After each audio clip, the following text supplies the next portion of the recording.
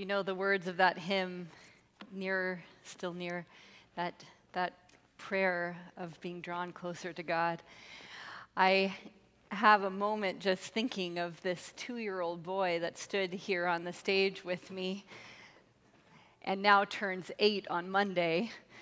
So it's a little hard to believe. Those of you who are further along, you keep saying to us, time keeps passing.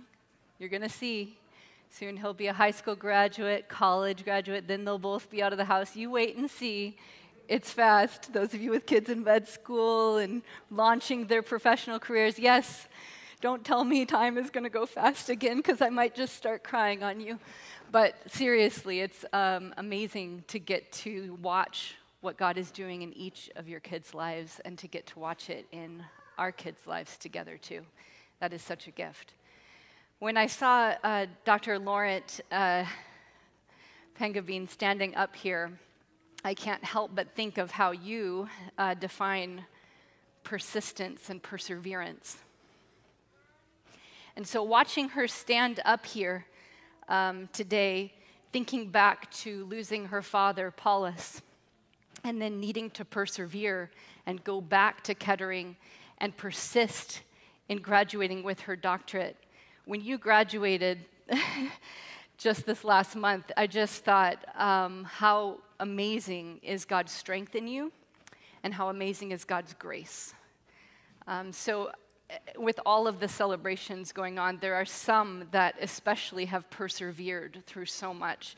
And Dr. Pengabine is one of those that I have great respect and admiration for how you have persisted. And your dad would be incredibly proud. Incredibly proud. Let's pray together.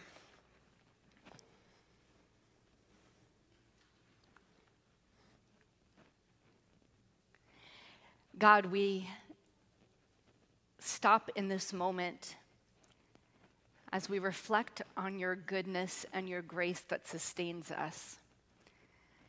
There are some that find themselves in the valley right now, needing to be carried by the Good Shepherd. And I pray that your gracious arms will hold them up. And then there are others that give us a living testimony of how your grace carries us through. And Dr. Laurent is one of those.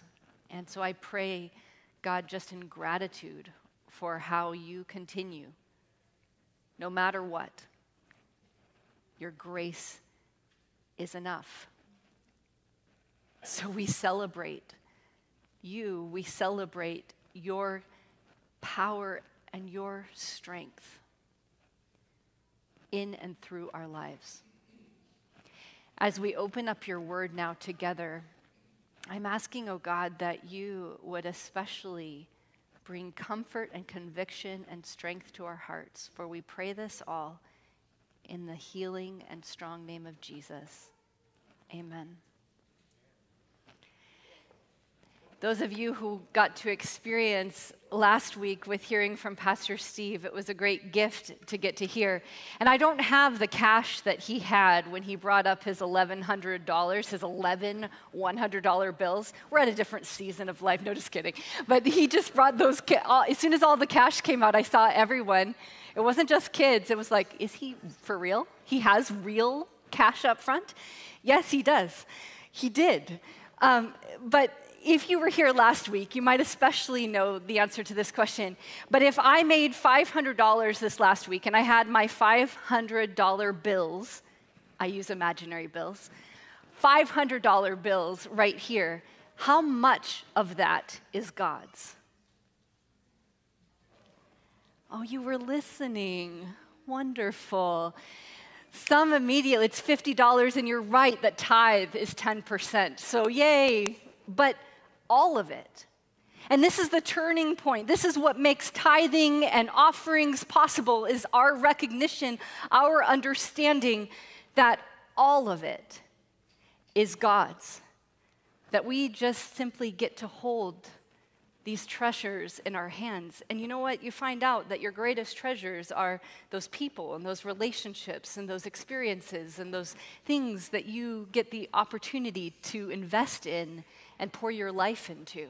But all of that, Every single part of it is something that you manage as a steward of God. Our time, our giftedness, our talents, our money, it's all something that has been entrusted to us. So if you heard from 1 Timothy 6 this last week, as Pastor Steve shared with us from that passage, the very next verse, this one that I've chosen to focus on today, where Paul writes to Timothy and says, guard what has been entrusted to your care. That means you've been trusted with things. You've been entrusted with giftedness. You graduates have been entrusted with a degree. Hallelujah. You've been entrusted with relationships. You've been entrusted with each of these things that God has given you. What are you going to do with what's been put in your care? That's the question. Because each of you have been given things, and at certain crossroads in our life, we ask these questions of what now? What does it look like to best use what's been put in my hands? What do I do with what's been entrusted to me? How do I do with this what would be the best for the kingdom of God? John Maxwell says, the moment that I can understand that mentally and begin to embrace it emotionally and act it out physically, that's the moment that things will begin to really change. And then I will truly be a steward of everything God has given me. The moment that I understand that it's not mine, but God's, it changes my relationship to my money, to my stuff, to the people in my life, to my degrees, everything. It changes my relationship with everything around me.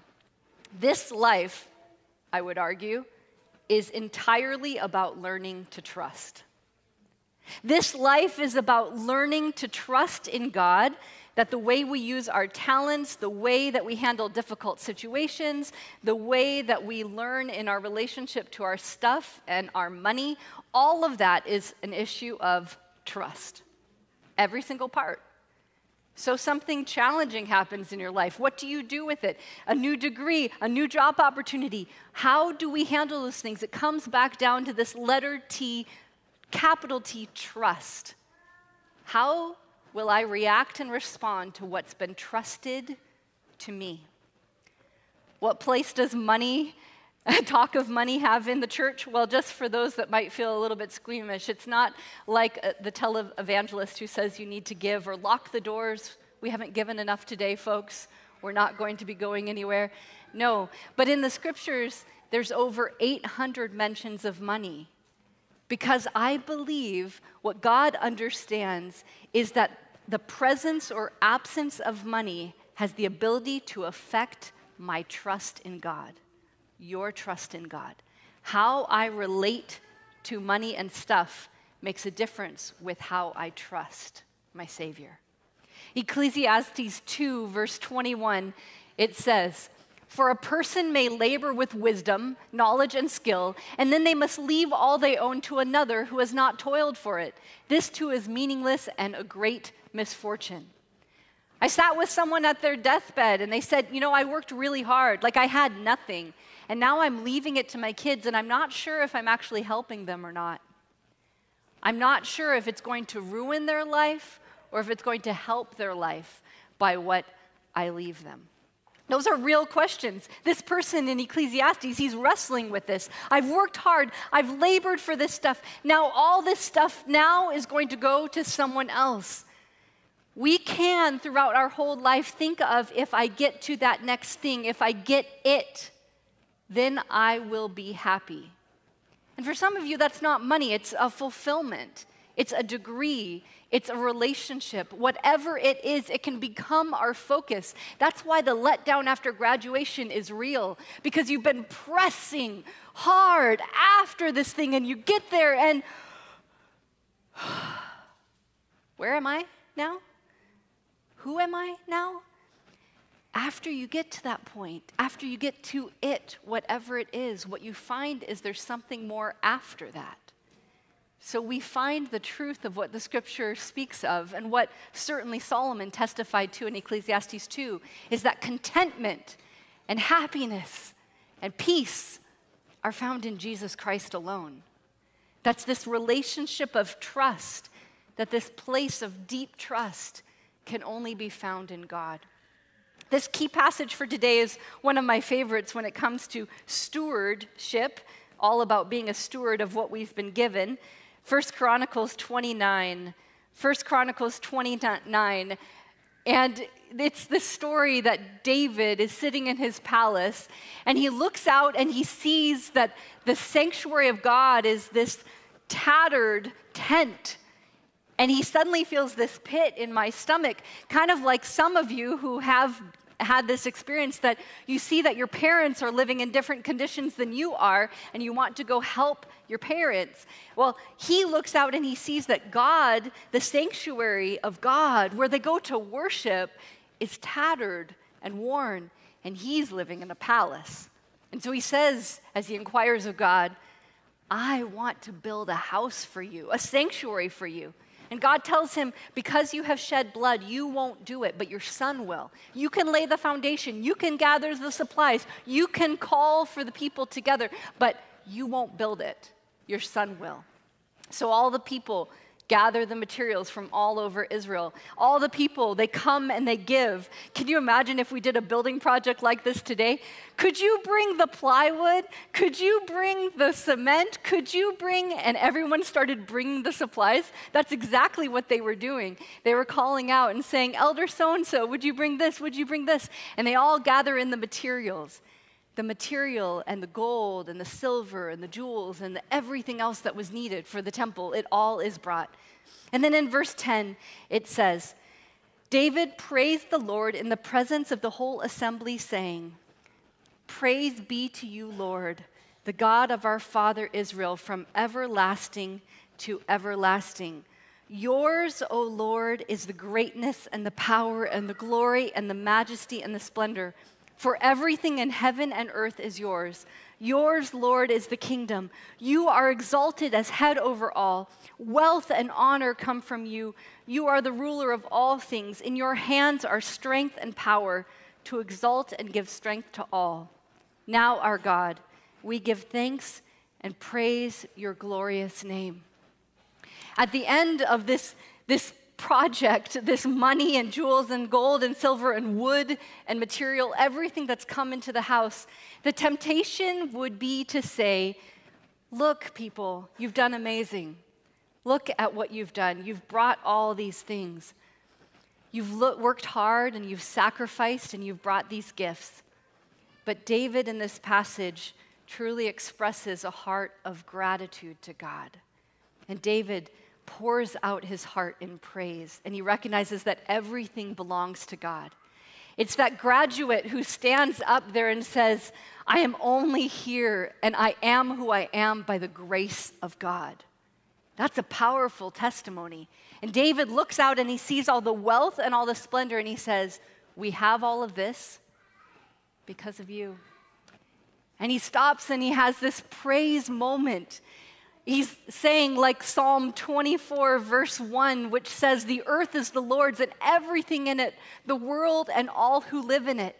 Or like Psalm 50, verse 10, which says, for every animal of the forest is mine and the cattle on 1,000 hills. He recognizes that all of it, everything, comes from God. They brought all the silver, they brought the fabric for the curtains, they brought the gold, but it all came from God first. Everything. When we think about giving, we often think tithe, offering, then the rest is mine. Or like those envelopes Pastor Steve held up, which are perfect for learning tools. Put your offering in here, put your tithe in here, and then the rest of it we think of as ours. Tithing will change your life. Giving offerings will change your life. Seriously. There are people that are not coming from a Christian perspective that say, develop this habit because this generosity will form your life in ways that are really important. It happens when this mindset shifts and we're able to view these others as important and worthy of our generosity and love.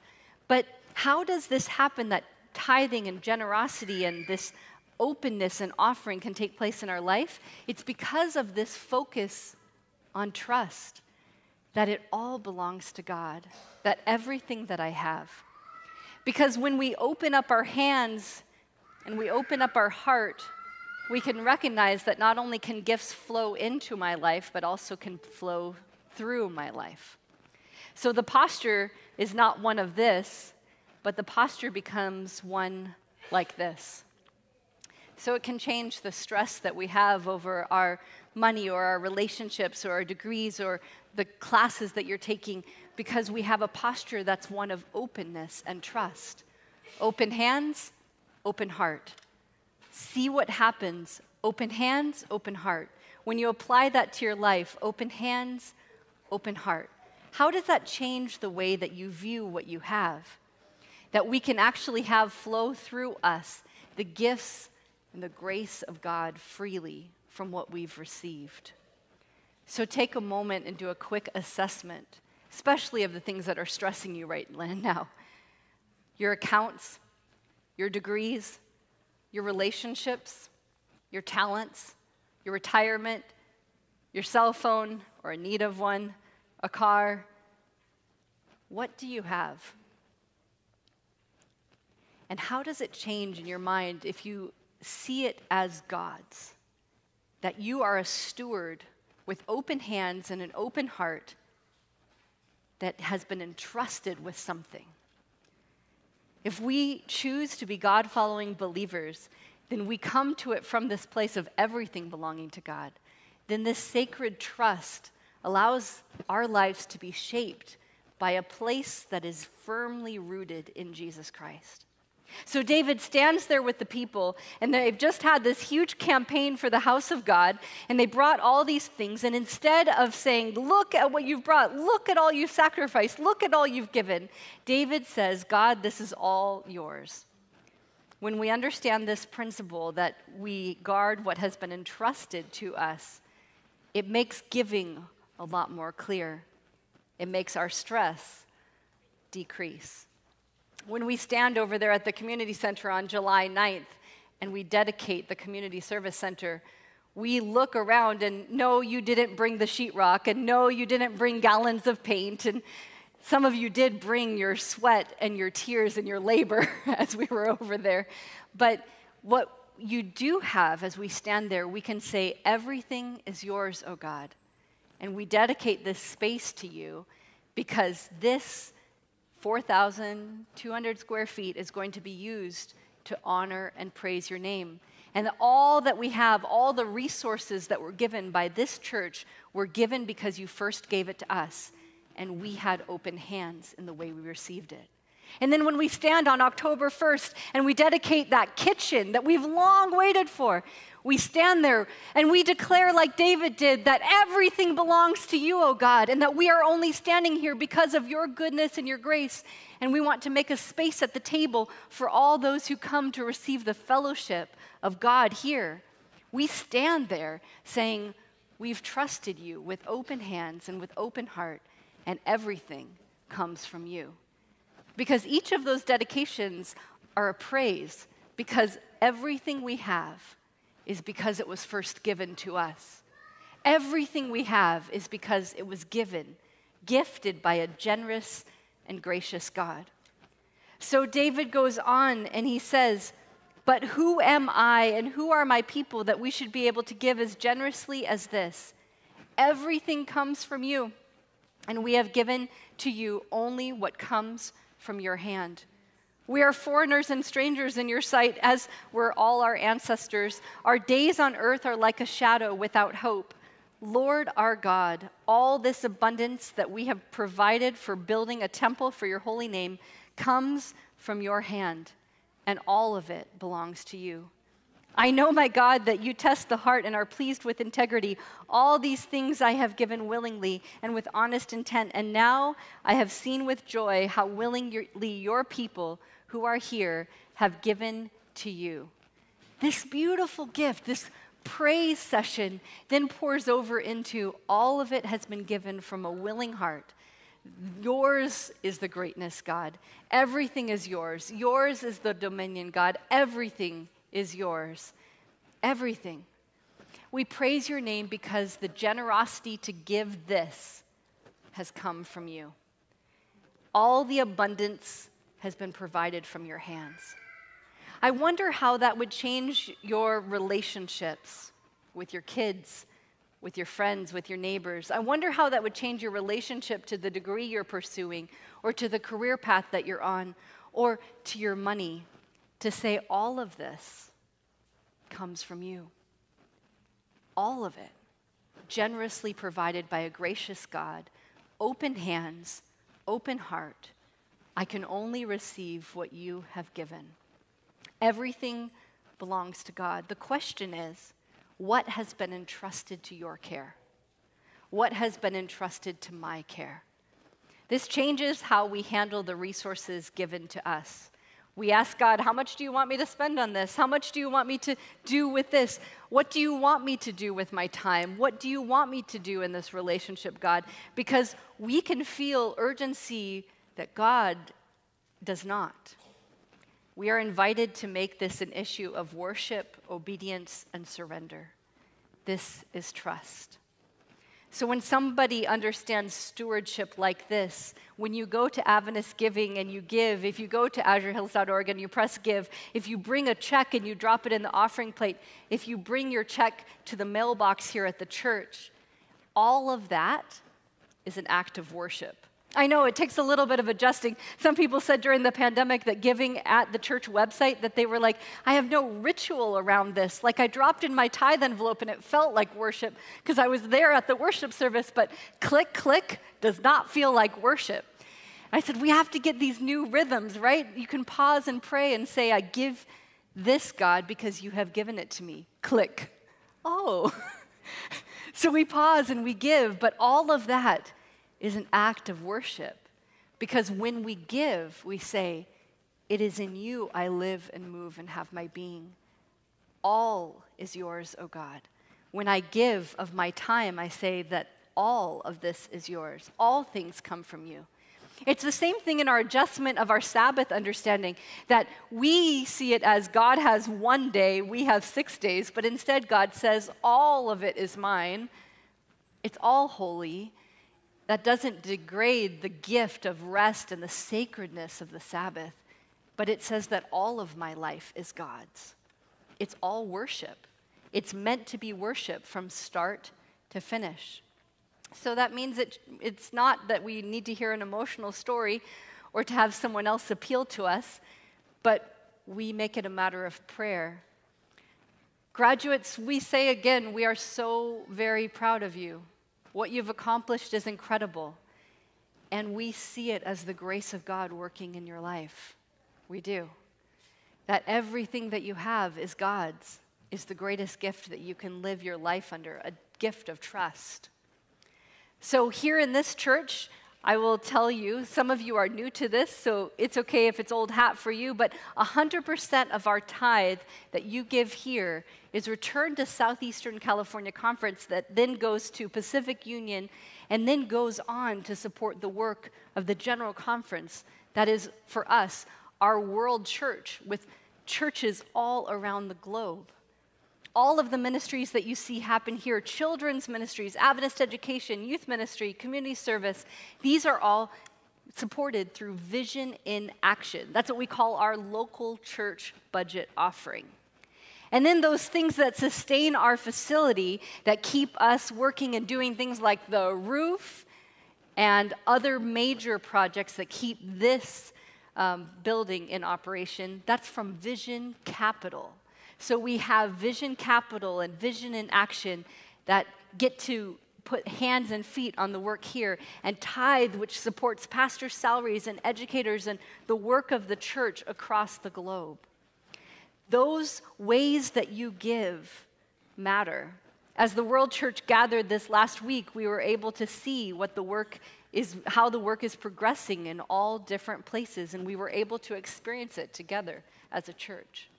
Philippians 4, verse 19 is again Paul, not writing to Timothy this time, but he says, "And my God will meet all your needs according to the riches of his glory in Christ Jesus." So he says to Timothy, guard what's been entrusted to your care, and then to the church in Philippi that gave generously and poured out their hearts to help and support, he says, God will meet all your needs according to his riches found in Jesus Christ. And that's our prayer, that as we trust God with our entire life, that we recognize that God owns everything, that every gift is not something returned, but something given from God's generosity, that God promises to meet all of our needs. First, by the generous grace poured out in our heart, because that's the first thing that I get to share, is the grace that God loves each and every one of us. And then God promises to meet your needs and mine. Timothy, Paul says, guard what has been entrusted to your care. So I want to ask you, what has God entrusted to you? What relationships and special gifts and time and money has God entrusted to you? It's beautiful to get to witness how you steward that and how God keeps leading us deeper into what it looks like to be faithful stewards. So in closing, I just want to share with you a couple of stories that get me up in the morning. For some people, there are different things that we come back to and the things that we remember that we will always remember. For me, there are a few that I come back to on those days that there's a lot of sadness or a lot of grief. There are stories that I come back to in my mind of what God has done and what God is doing. When I think of the future and where we're going, the things that I remember that keep me getting up in the morning excited and energized are the expanded community work that we're about to go into with our community center, and how community partners are just waiting for us to open those doors so that we can have mobile food banks and clothing drives and clothing banks and be able to resource people with grief groups and with support groups and after-school programs for kids. That keeps me energized and getting up in the morning. The thing that also keeps me getting up is the witness that we will have online with Joe Amaya coming to serve here, that we will be able to expand the witness and the presence that we have online in being able to better serve those who've now joined our congregation from all different parts of the United States and the world. There are people that send us messages and say, I'm a part of Azure Hills, though I'm not there and you've never met me. And those are the people that we feel a passion in our hearts to serve, even though we don't see their faces every week. The youth ministry and how Pastor Gatra is pouring into making safe space for our teenagers to use their giftedness and to be mentored and trained in what it looks like to share their light with the world from God. That gets me excited.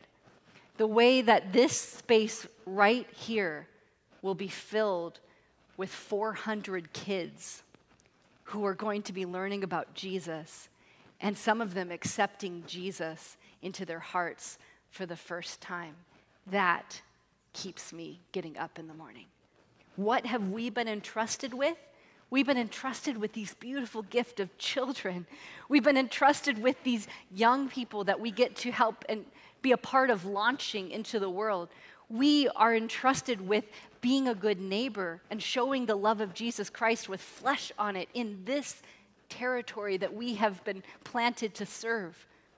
This is what's been entrusted to us, and we're seeking to do this the most faithfully that we can. What has been entrusted to you? What has been entrusted to you?